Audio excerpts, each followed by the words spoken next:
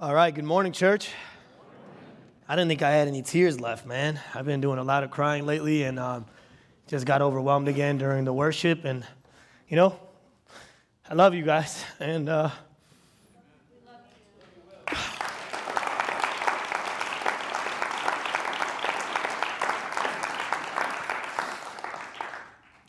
man, this week I tried to memorize my sermon. I really did. I couldn't do it. For the life of me, my brain was like, nah, bro, not this one, man, not this one. Not this one. So for those of you who are new here today and have no idea who I am, my name is Will Franco, and I've had the privilege of serving as the pastor of this incredible church for the past 3 years. And today I get the honor to preach my last sermon here. And as I was thinking about and praying about what I wanted to talk about this morning, I was like, Lord, I could say a lot of things. I could recap, but the Holy Spirit just convicted me and was like, you should just say what you've said every week that you've been here. Talk about the gospel and talk about me and talk about what I've done. And so that's what I've been doing. Yeah, thanks, friend. That's what I've been, just leave it right there. That'd be helpful. That's what I've been praying through. And so I decided, I want to just talk to you guys about the gospel. Lily and I were doing the math yesterday, which is a scary thing because both of us are really bad at it. And we did the math. I have preached 109 sermons to you guys, an average of 50 minutes each. And so, I did. I don't know. I think it was like 90 hours of preaching you guys have heard from me. So that's a lot of preaching. So I apologize for all that. But anyway, so this morning, like I said, I want to talk to you about the gospel. I want to talk to you about Jesus and what he came to do for us. And so the passage that we're going to be looking at today comes from 1 Corinthians chapter 15. And we're going to be looking at verses 1 through 11. 1 Corinthians chapter 15, verses 1 through 11.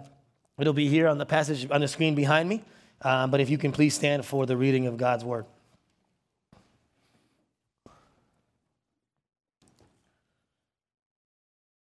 Paul, writing to the church in Corinth, says in verse 1, he says, "Now, brothers and sisters, I want to remind you of the gospel I preached to you, which you received and on which you have taken your stand. By this gospel you are saved if you hold firmly to the word I preached to you. Otherwise you have believed in vain. For what I received, I passed on to you as of first importance." Everyone say first importance. "That Christ died for our sins according to the scriptures, that he was buried, that he was raised on the third day according to the scriptures, and that he appeared to Cephas and then to the 12. After that, he appeared to more than 500 of the brothers and sisters at the same time, most of whom are still living, though some have fallen asleep. Then he appeared to James, then to all the apostles, and last of all, he appeared to me also, as to one abnormally born.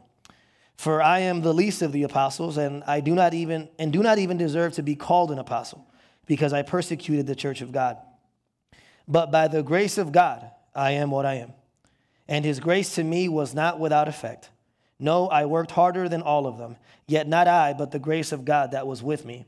Whether then it is I or they, this is what we preach, and this is what you believed." This is the word of the Lord. Father, we want to thank you for your word. And God, we thank you for the word that's in this word, Lord, which is the word of good news that you have given us in the gospel. And so, Father, I pray that as I explain this text and as I seek to unpack the good news of the gospel, I pray, Father, that you would keep me from saying anything that does not come from you. And Lord, I pray that this congregation would be reminded again that this church is built on the foundation of your word, and that the real leader, the real shepherd of this church is Jesus Christ. And that's who we want to elevate, and that's who we want to look to again today. Lord, I pray that the words of my mouth and the meditations of my heart will be honoring and glorifying to you, O Lord, my rock and my redeemer. That is my prayer. That is our prayer. And we pray it in Jesus' name. And all God's people said, Amen. You may be seated. All All right, so this morning, like I said, I'm going to have this up here just because I know I'm going to forget something. This morning, what we're going to do is we are going to look at 1 Corinthians 15, 1 through 11, and we're going to look at it under two headings. We're going to spend the majority of our time this morning looking at the message, and then we are going to conclude by looking at the messenger. The message, then the messenger. Now, what I want to do is, as we look at the message, there are three things that we discover about this message. Paul here is trying to communicate a very important message to the church in Corinth. And there's three things about this message that he needs them to know. He wants them to see the priority of the message. Then he wants them to see the power of the message. And then he wants them to discover the proof for the message. So the priority, the power, and the proof. So let's begin by looking at the priority of the message. Look what it says in the beginning of the passage. He says, "Now, brothers and sisters, I want to remind you of the gospel I preached to you, which you received and on which you have taken your stand." So the first thing that Paul does here is Paul wants them to understand the priority of the gospel, the priority of this message. It is so important that Paul says, I am reminding you again of something that I have already told you before. And I guarantee you, if Paul wrote 4 more letters or 6 more letters, he would bring it up again and again and again. And he wants to remind them of the priority of this gospel message. He describes it, and if you go to the next slide, he describes it as of first importance. He says, "For what I received, I passed on to you as of first importance." But here's one of the things I need you to realize. One of the things that we might be tempted to do when we look at that phrase, first importance, is we might assume that the gospel should come first. And it should, but it's more than that. Because the problem with the gospel just coming first is that at some point you cross it out and you move on to the second thing on the list, and the third thing on the list, and the fourth thing on the list. But what I need you to see is that the way it's written there in the Greek, that concept of first importance, it doesn't mean the first thing on your to-do list. It has to do more with centrality than priority.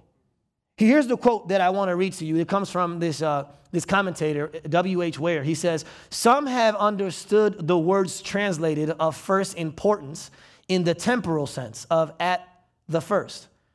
But that seems redundant because at all times, Paul's preaching identified the death and resurrection of Christ with the gospel." Listen to this. The stress is on the centrality of these doctrines to the gospel message. So what I need you to see here, when I bring up that idea of priority, Paul wants them to see the priority of the gospel, but he is focusing not on necessarily the first, it being the first thing, but it being the center thing. One of the things that we've talked about here for the past few years is that we are a gospel-centered church. Everything we do is centered around the gospel. And the reason why that's important is, like I said, if it's the first thing, then you cross it out and you move on to the next thing. But when it's the only thing, it's the thing that you're building the whole church around, then here's what starts to happen. This is what I pray has happened to you guys over the past 3 years, is the gospel then starts to become the center of your life. And so now you're asking, how does the gospel impact my marriage? And how does the gospel impact my parenting? And how does the gospel impact my singleness? And how does the gospel impact my academics? And the gospel then becomes central to your life, not just the first thing in your life. And so that's what Paul wants them to understand, that I'm bringing this up again because this is the center of our church. This is the center of what we're doing here. This should be the center of your life. And so by priority, what I mean is centrality, the centrality of the gospel. You see, what started to happen with the church in Corinth is that they had accepted the gospel, but they were no longer appreciating it. That's how a lot of us are, right? We've accepted the gospel, but we no longer appreciate the gospel. So the people in Corinth, the gospel was prominent, but it wasn't preeminent. I've talked about this in the past. They were people who, like us, they believed in grace a lot, but not grace alone. Right? Can I get an amen for that? That's how I am, and I preach it every week. I believe in grace a lot, but not grace alone. You know, at some point, I got to pull myself up by my own bootstraps, and I got to read my devotional, and I got to check my boxes, and I got to give, and I got to serve. And Paul's saying, no. You understand that it's easy to believe the gospel initially. It's very hard to believe the gospel continually. Anybody can believe it initially, but it is difficult to believe it continually. It's easy to believe the gospel the first time, but what about the 44th time? And what about the 200th time? And what about the 500th time? It's easy to believe in Jesus the first day, but what about every day? That's why Paul here is talking to them about the centrality of the gospel. He says, look, you started by believing, but now you have shifted into behaving. And you think that you're getting this because of how you are behaving, not because of what you believed. And so Paul does what I've done, and I do it because he did it. He just gives them the gospel again and again. And right when they think they get it, he gives it to them again and again and again. That's how Paul works. And what I love here is that he says in the Greek phrase there, he says in the English, it says, taking a stand. He's like, you have taken, let me reread it for you because I want to make sure I get it right. He says, now, brothers and sisters, I want to remind you of the gospel I preached to you, which you received and on which you have taken your stand. Now, the reason why that word, that Greek word there is so important is because it seems like it's only past tense in the English. But what's interesting about the Greek is that the word there is in the perfect tense. And so it's something that you did once, but that you have to continually do again and again and again and again. So it was done in the past, but it has to be continually kept up. Listen, the reason why Paul has to remind us, not just them, but us, to take a stand in the gospel is because every single person in here, whether you are a Christian or a Muslim or a Catholic or an atheist or whatever you are, every single person in here is taking a stand on something. Every single person in here, like we sang in the song, is building their life on something. And so the question is it on the gospel or is it on something else? Because what happens is for a lot of us, what we are doing is, we believe in Jesus a little bit. We believe in Jesus at the beginning, but we're actually taking a stand on our resume. We're actually taking a stand on our career. We're actually taking a stand on our family, on our wealth, on our works. But what the Bible says is that the only thing you should take a stand on is on Christ, the solid rock. It's the only thing. But man, it's easy to walk away from it. It is so easy to go and take a stand on this thing or that thing. And I would argue, at least for me, I don't know for you, but I know that for me, part of the reason why I'm so tempted to not take a stand on the gospel is because if I take a stand on the gospel, then the only one who gets the glory and the credit is God. And I want a little bit of glory and credit. Why you got to hog it all? And so I'm going to go ahead and stand on the things that make me look good. It's funny that we never stand on the things that we're bad at. Right? No one does that. We stand on the things that we are tempted to find our security, our significance, our acceptance in. Here's essentially what Paul's saying. Paul's saying, look, the focus has to be the gospel. See, a lot of churches, what happens is, as churches, we can get so distracted with different things and different activities. And what Paul's saying is, look, there's nothing wrong with social action. There's nothing wrong with political awareness. There's nothing wrong with community advancement. There's nothing wrong with economic assistance, but our focus must always be on Jesus Christ and Him crucified. That's what Paul's telling us. It's the only way it'll work. Then, after he talks to us about the priority of this message, the next thing he talks to us about is the power of this message. See, one of the things that makes this message, one of the features that makes this message so unique is the power of it. The power of it. Look what he says in the next part of the section. Well, I'm going to reread verse 1 and 2. But he says, now, brothers and sisters, I want to remind you of the gospel I preached to you, which you received and on which you have taken your stand. Listen to this. By this gospel, you are saved, if you hold firmly to the word I preached to you, otherwise you have believed in vain. But again, just like, if you go back, just like the previous thing we were talking about, the previous line where it seemed like you have taken your stand, it seems like something past tense that already happened. It's written the same way here where he says you are saved. It's the gospel actually saves us initially, but then proceeds to save us continually. The same gospel that saved us initially continues then to save us continually. It happens again and again and again. So the way I've described it is this way. When you place your faith in Jesus, you are automatically changed positionally. Positionally, you have been saved. You go from being an enemy to being God's ally. You go from being an orphan to being God's child. Positionally, that happens immediately. But then what starts to happen from that moment on is you start then going from your positional salvation to your progressive salvation. All these things are already true of you positionally, and now they're going to become true of you progressively. So I'll give you an example of Lily and I when we got married. When Lily and I got married, we were married, right? That day we were married. But I would argue that I am more married to my wife 10 years later than I was the day I first got married. See, I was fully married positionally from day one, but I am those vows that I made are more true today because we've had 10 years together than from when we initially were married.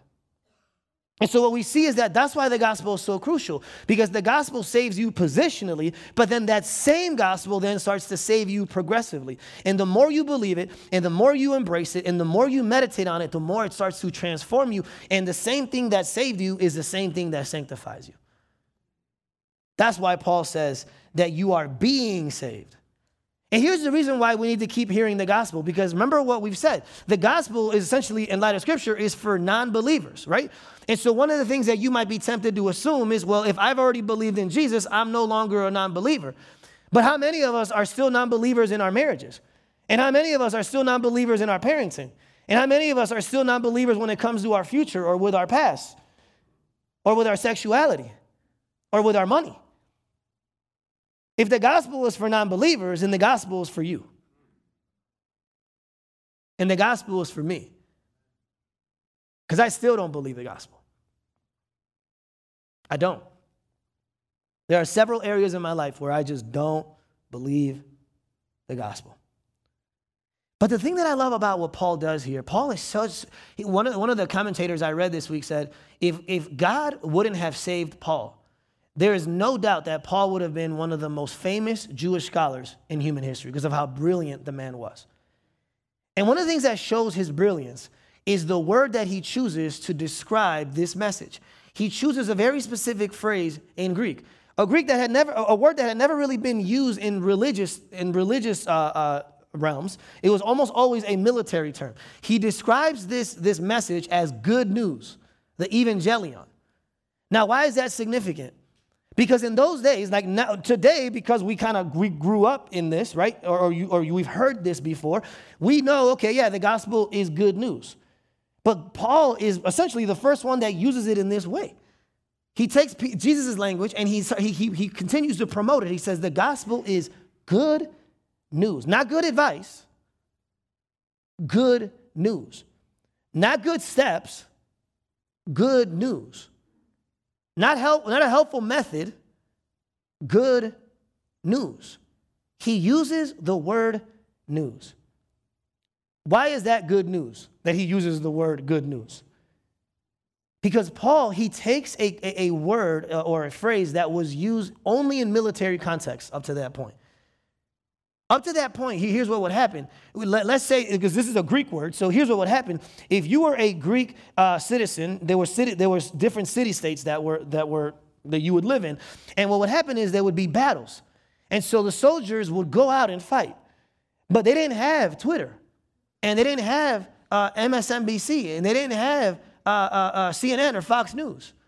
And so when the soldiers would leave, they didn't know what would happen.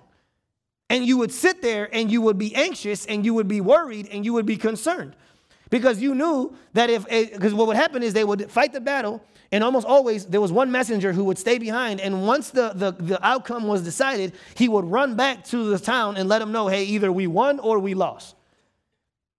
Either we are completely free and the burden is off and the victory is ours, or someone's about to show up and rape our women and kill our children and burn our crops. And so they would sit there anxiously waiting. What type of news were they going to receive? Was it bad news or was it evangelion, good news? Here's the thing about this, though. One of the stories that I heard that I didn't even know this, but there was there was a famous battle in Greece. It was the Battle of Marathon, or the Battle of Marathon.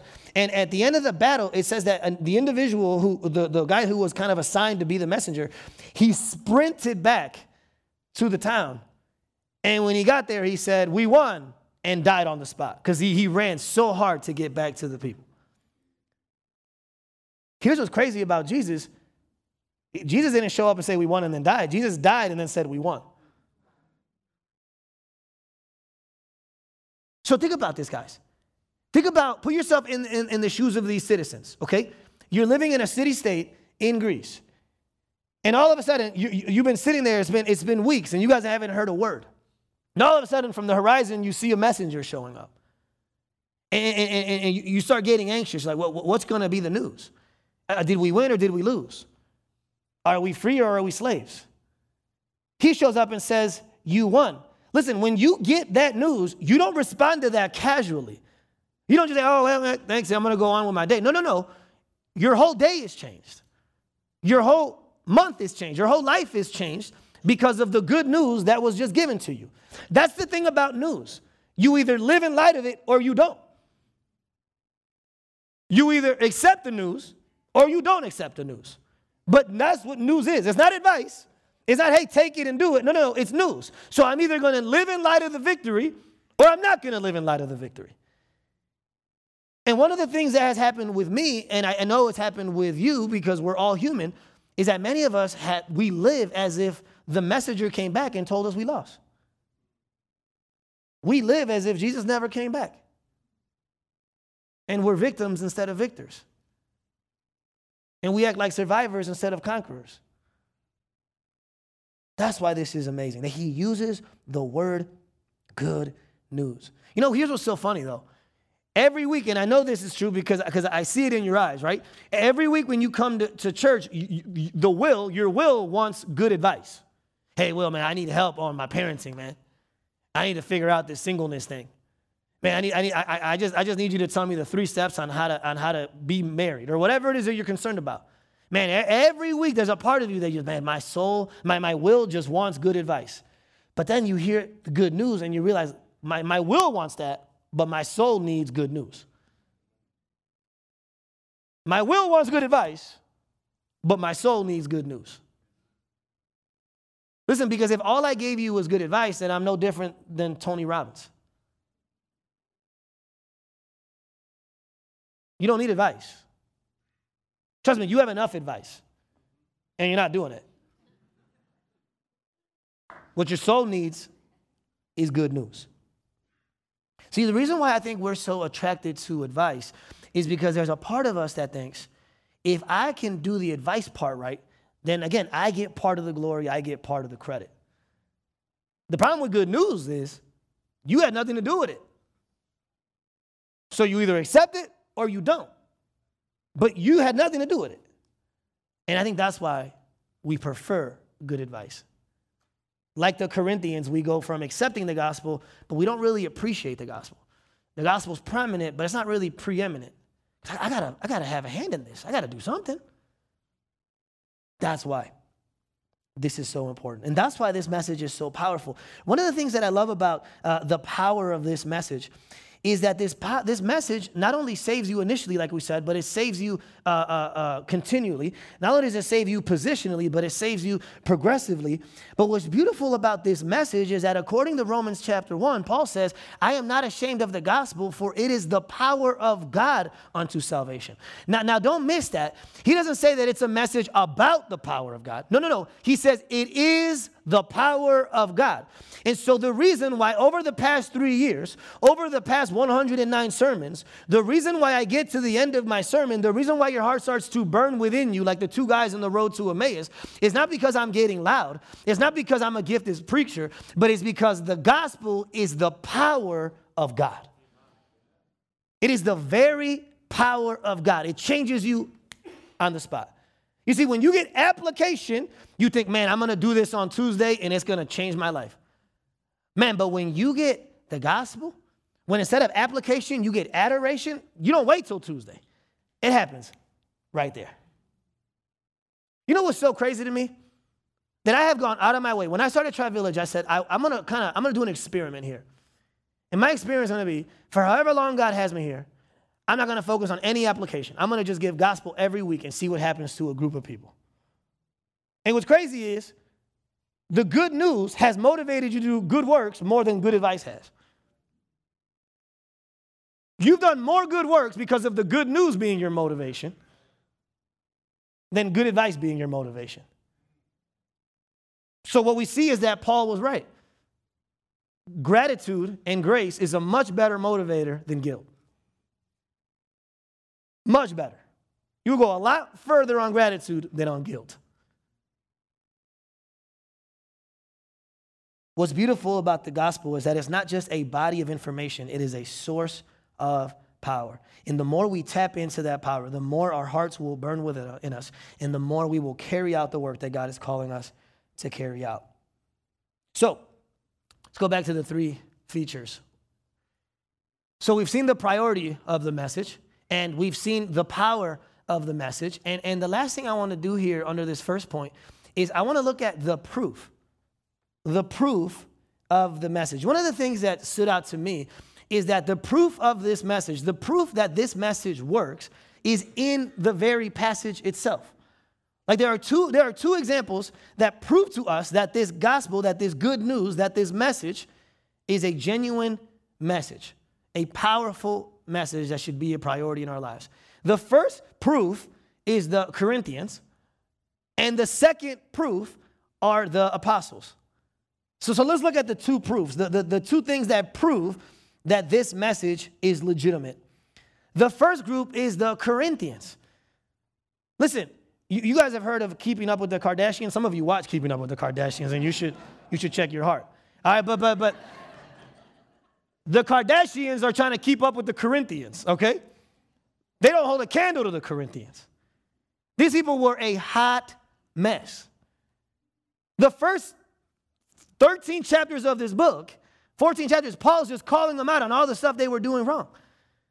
They had an unbiblical view on leadership. They had an unbiblical view on community. They had an unbiblical view on the Lord's Supper. They had an unbiblical view on the spiritual gifts. This is by far the most dysfunctional congregation that the Apostle Paul has ever worked with.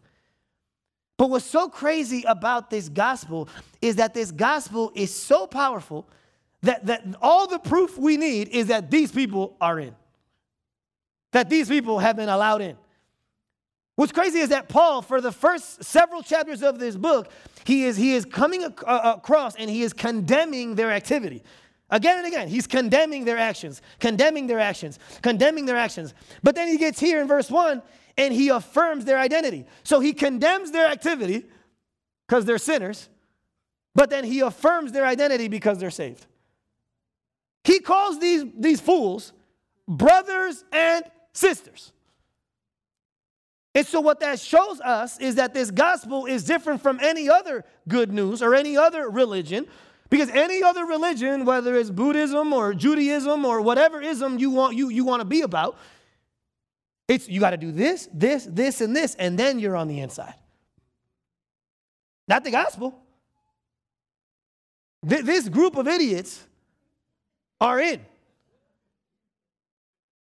Mo, Larry, and Curly are in. Brothers and sisters. Brothers and sisters, it says. Think about how crazy that is. Even the Corinthians would have been like, really? You've been yelling at us for 14 chapters. Brothers and sisters? What? He's using covenant language. It's not because of what they did, but it's because of what Jesus did. And when God sees the church in Corinth, and get this, when God sees the church at Tri-Village Church, he doesn't see you, he sees Jesus. We are in Christ if you place your faith in him. And so his righteousness and his goodness and his perfection and his moral record are attributed to you. And so you are called brothers and sisters when that's the furthest thing from the truth. So the first group is the Corinthians. That's the first proof that this message is legitimate. But the second group is the apostles, because he goes on to talk about Peter and James and the 500, all these different people that see the resurrected Jesus. And then he talks about himself, which what's interesting about Paul is that Paul is unique in that he didn't see the resurrected Jesus. He saw the post-ascension Jesus. He's the one guy that saw Jesus after he ascended, not after he resurrected. Jesus was in heaven for a long time before he showed up to Paul. He talks about the apostles. And what's crazy is one of the things that we are tempted to do with these original disciples is we are tempted to deify them and treat them like they were special people, but they weren't. They were broken, sinful people, incredibly broken and incredibly sinful people. And what I love about it is that he shows up to Peter. And one commentator put it this way. He said, think about it. At least in the way Paul puts it, the first person that Paul shows up to is Peter. Not Paul. The first person that Jesus shows up to is Peter. So think about it. The first person that he shows up to is the last person who betrayed him. If that's not the grace of God, I don't know what it is. The last person who betrayed Jesus, according to Paul's list, is the first person that he shows up to. And even commentators say that when we look at the Gospels, it's clear that Peter is not the first person Jesus shows up to. But what they say is maybe Paul knows of a story that's not in Scripture. And the first person he shows up to is the last person who betrayed him. It's him reminding him, Peter, hey, listen, man, this is all about grace. And you are my brother because of what I've done and not because of what you've done. But it's not just Peter. It's James. James there is his brother.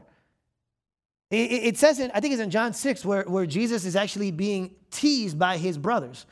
His brothers are actually making fun of him. They're saying, hey, you should go to that festival because you know you're the Son of God, right? And they're teasing him. They're making fun of him. So James was one of his brothers. James was one of the people mocking Jesus. You want to talk about a barrier in believing that someone's the Son of God? My brother would never believe in me as a Savior. If I came up with a list of the people least likely to believe in me as the Messiah, he would be number one on that list. We shared a room for way too long. So James has his own story. And he talks about the 500. All these different people had these different stories, but what they shows us is that it's proof that Jesus, the fact that he shows up not just to the Corinthians are saved, but then the apostles, these broken, sinful, wicked people, it's proof that this message is different from any other message that's ever been preached. That's the ultimate proof. Only the gospel can transform a group of pagans, a group of doubters, a group of idolaters, a group of drunkards into the people of God. Only the gospel can do that. Only the gospel can transform you and me into the people of God. Because we are just as broken and just as sinful and just as wicked as the people in this story. And so we see, go back to the three things, what we see is that this message, not only should it be a priority, but it's powerful and there's proof to back it up. So now that we've seen the message, what I want to do with the rest of our time is I want to take a closer look at the messenger. Actually, it's more plural. It's not just the messenger, it's actually the messengers, because there's two messengers that I want to take a closer look at here. Here's the thing about this passage, and here's the thing about this message. What makes this message so unique, what makes it so different is the messengers. So part of the reason why this message is so different is because of the messengers that brought it. And the reason why I say messengers, plural, is because there's actually two types of messengers. There's a divine messenger, and then there's a human messenger. There's a divine one, and then there's a human one. Now, usually, for those of you who've been here, I usually end with the divine one. But I'm actually starting with the divine one because I want to end a little differently today. So the first messenger that I want you to see that makes this message, this good news, different from any other message that's ever been preached is the divine messenger, the first messenger, the ultimate messenger, and his name is Jesus Christ. Here's the thing about Jesus. The message that Jesus preached was so controversial, it was so counterintuitive that at the end of his life, he ended up on a cross. Because the religious people could not take the idea that they couldn't bring anything to the table. It was the religious people that killed Jesus. It was the people who wanted to do something about their salvation that killed Jesus. Don't miss that. Don't forget that. Those are the people who he didn't want him around. Those are the people that were offended by his message. How dare you preach such a powerful message? How dare you preach a message that's all about you and not about me? It's the religious people that killed Jesus. They put him on a cross. But here's what's crazy. If you look at what Paul says in the passage, when he starts to describe the gospel, he says, I deliver to you as of first importance. And then he starts to describe the gospel, and he starts not where Jesus was, when Jesus was born. He starts when Jesus died. So what's so fascinating is that men take Jesus and they crucify him. And at that very moment is what makes the gospel, Jesus being crucified. It says that he is crucified, and then he is buried, and then he is resurrected, and then he ascends. So the thing that authenticates this message, the thing that makes this message different from any other message, is that Jesus, like every other religious leader, dies, but unlike any other religious leader, he raises again. That's what makes the gospel the gospel. That's what makes the gospel different from any other message and from any other religion. Think about this. Think about how many thousands of people died on a Roman cross. The thousands of people that died on a Roman cross. But what's beautiful about this individual is that when he died for the sins of the world. He didn't die for his sins. He died for the sins of the world. And then in the passage, here's what it says in the passage that I found this just so encouraging. He talks about Jesus, and he says that in verse 4, that he was buried and that he was raised on the third day according to the scriptures. Jesus was raised. But what's beautiful about the Greek, though, is that the Greek there is in the passive voice. So in other words, there was someone else raising Jesus from the dead. So when we think of Jesus raising from the dead, we tend to think Jesus died, and then he rose himself from the dead. That's part of it. But in this passage in particular, it's in the passive voice. And the reason why it's in the passive voice is because what Paul wants us to know is that someone else actually rose Jesus from the dead. And the person who rose Jesus from the dead and who raised Jesus from the dead was his Father. And the reason why that's so important, and the reason why that's very critical, is because by the Father raising Jesus from the dead, what he said was, I am accepting the payment that you made. Jesus didn't just die for our sins, but by the Father raising him from the dead, passive voice, the Father's like, I accept your payment. At the cross, Jesus wrote a check. And at the resurrection, God cashed it. He raised him. He accepted him. It changes everything when we understand that. He was the only person who got the Father's acceptance. So if that's true, here's what this means, guys. If that's true, then what this means is that the gospel is not about us holding fast to Jesus. It's about Jesus holding fast to us. And the gospel is not about us standing firm in him. It's about him standing firm for us. The gospel is not about us going up to him. It's about him coming down to us. The gospel is it's not about what we do for him. It's about what he has done for us. If this is true, then it changes everything.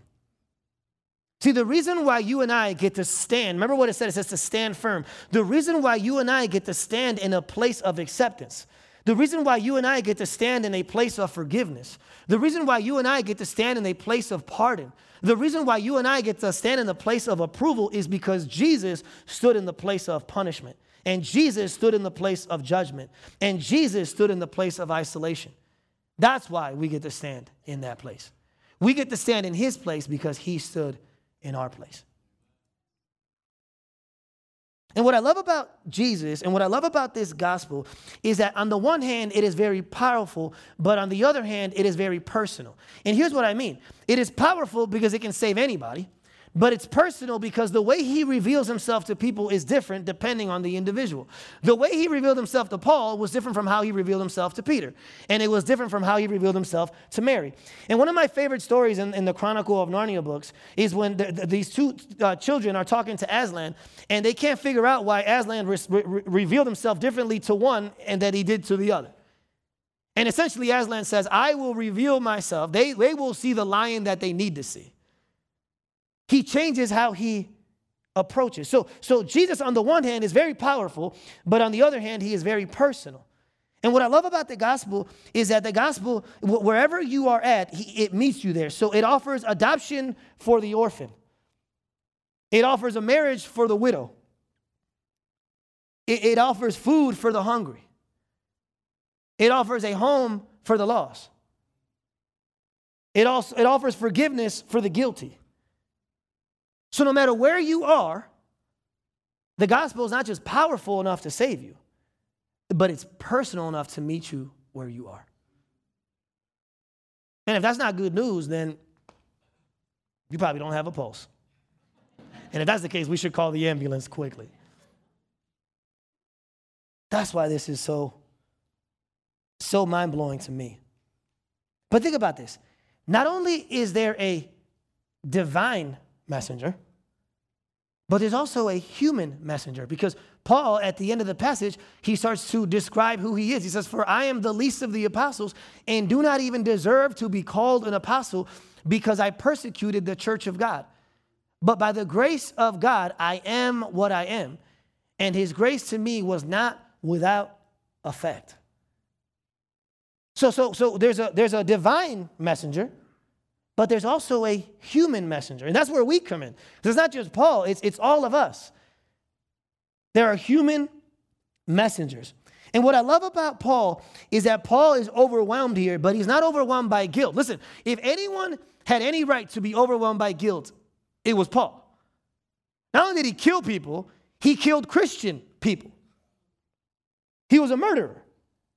But what's beautiful about this passage is that what overwhelms Paul is not guilt, it's grace. He's overwhelmed by the grace of God. He says, "But by the grace of God, I am what I am." You know, your story might be totally different from Paul. But if you know Jesus, you and I can say the same thing. But by the grace of God, I am what I am. It's only by the grace of God that you are what you are, and you are who you are. By the grace of God, Paul says. What I love about him is he has such a healthy self-image. On the one hand, he is very honest about his sin, but on the other hand, he is very hopeful about his salvation.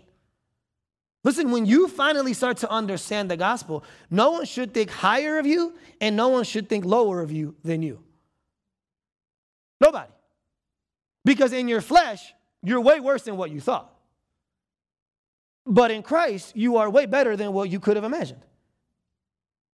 And so when someone compliments you, you're like, "Hey, yeah, that's true. I might be a good accountant or pastor or mother or whatever, but man, I'm a child of God.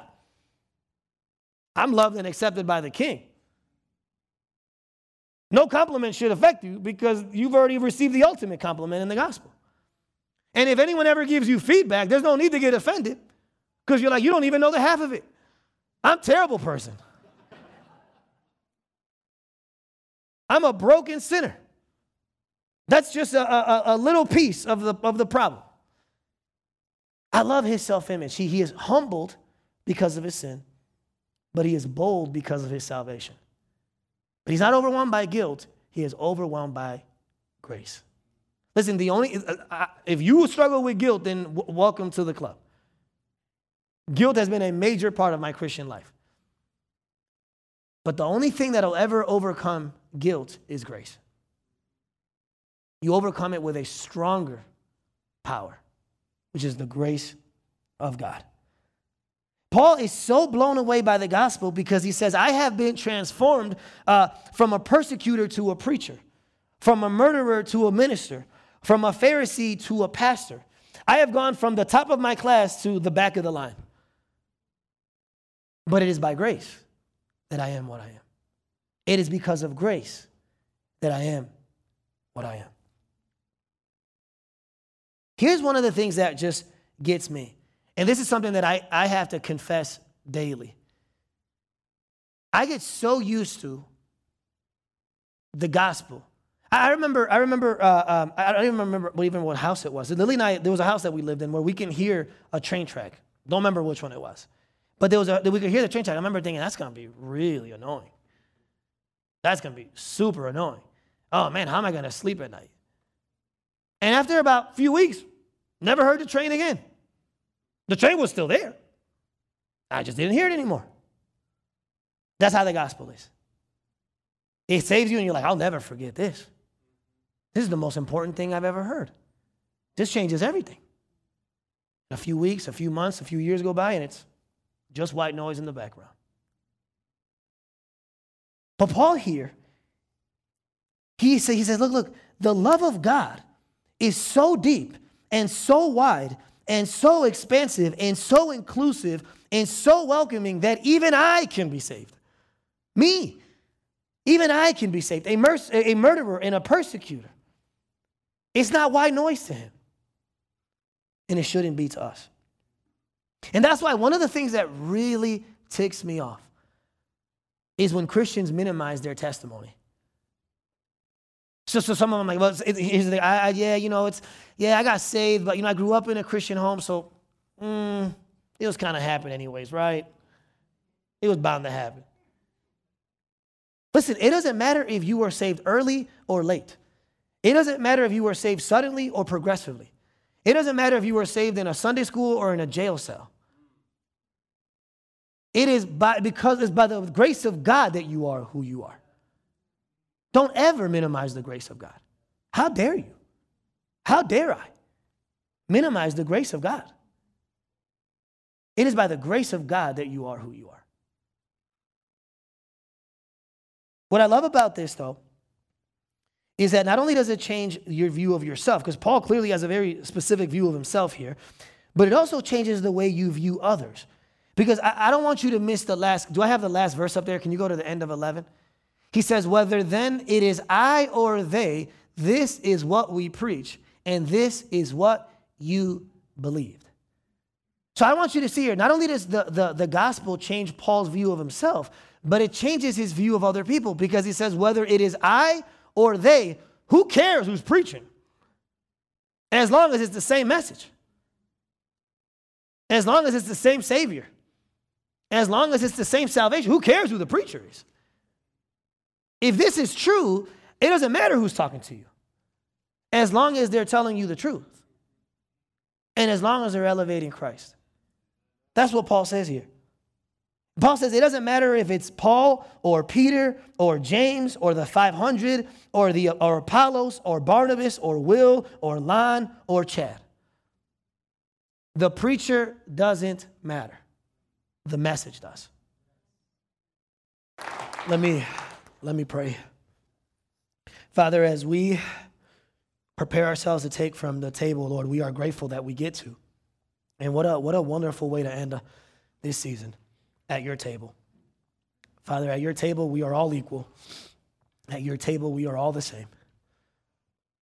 Father, it says in the Psalms that you prepare a table before us, before the presence of our enemies. Our enemies are right there, but they can't touch us because you are with us.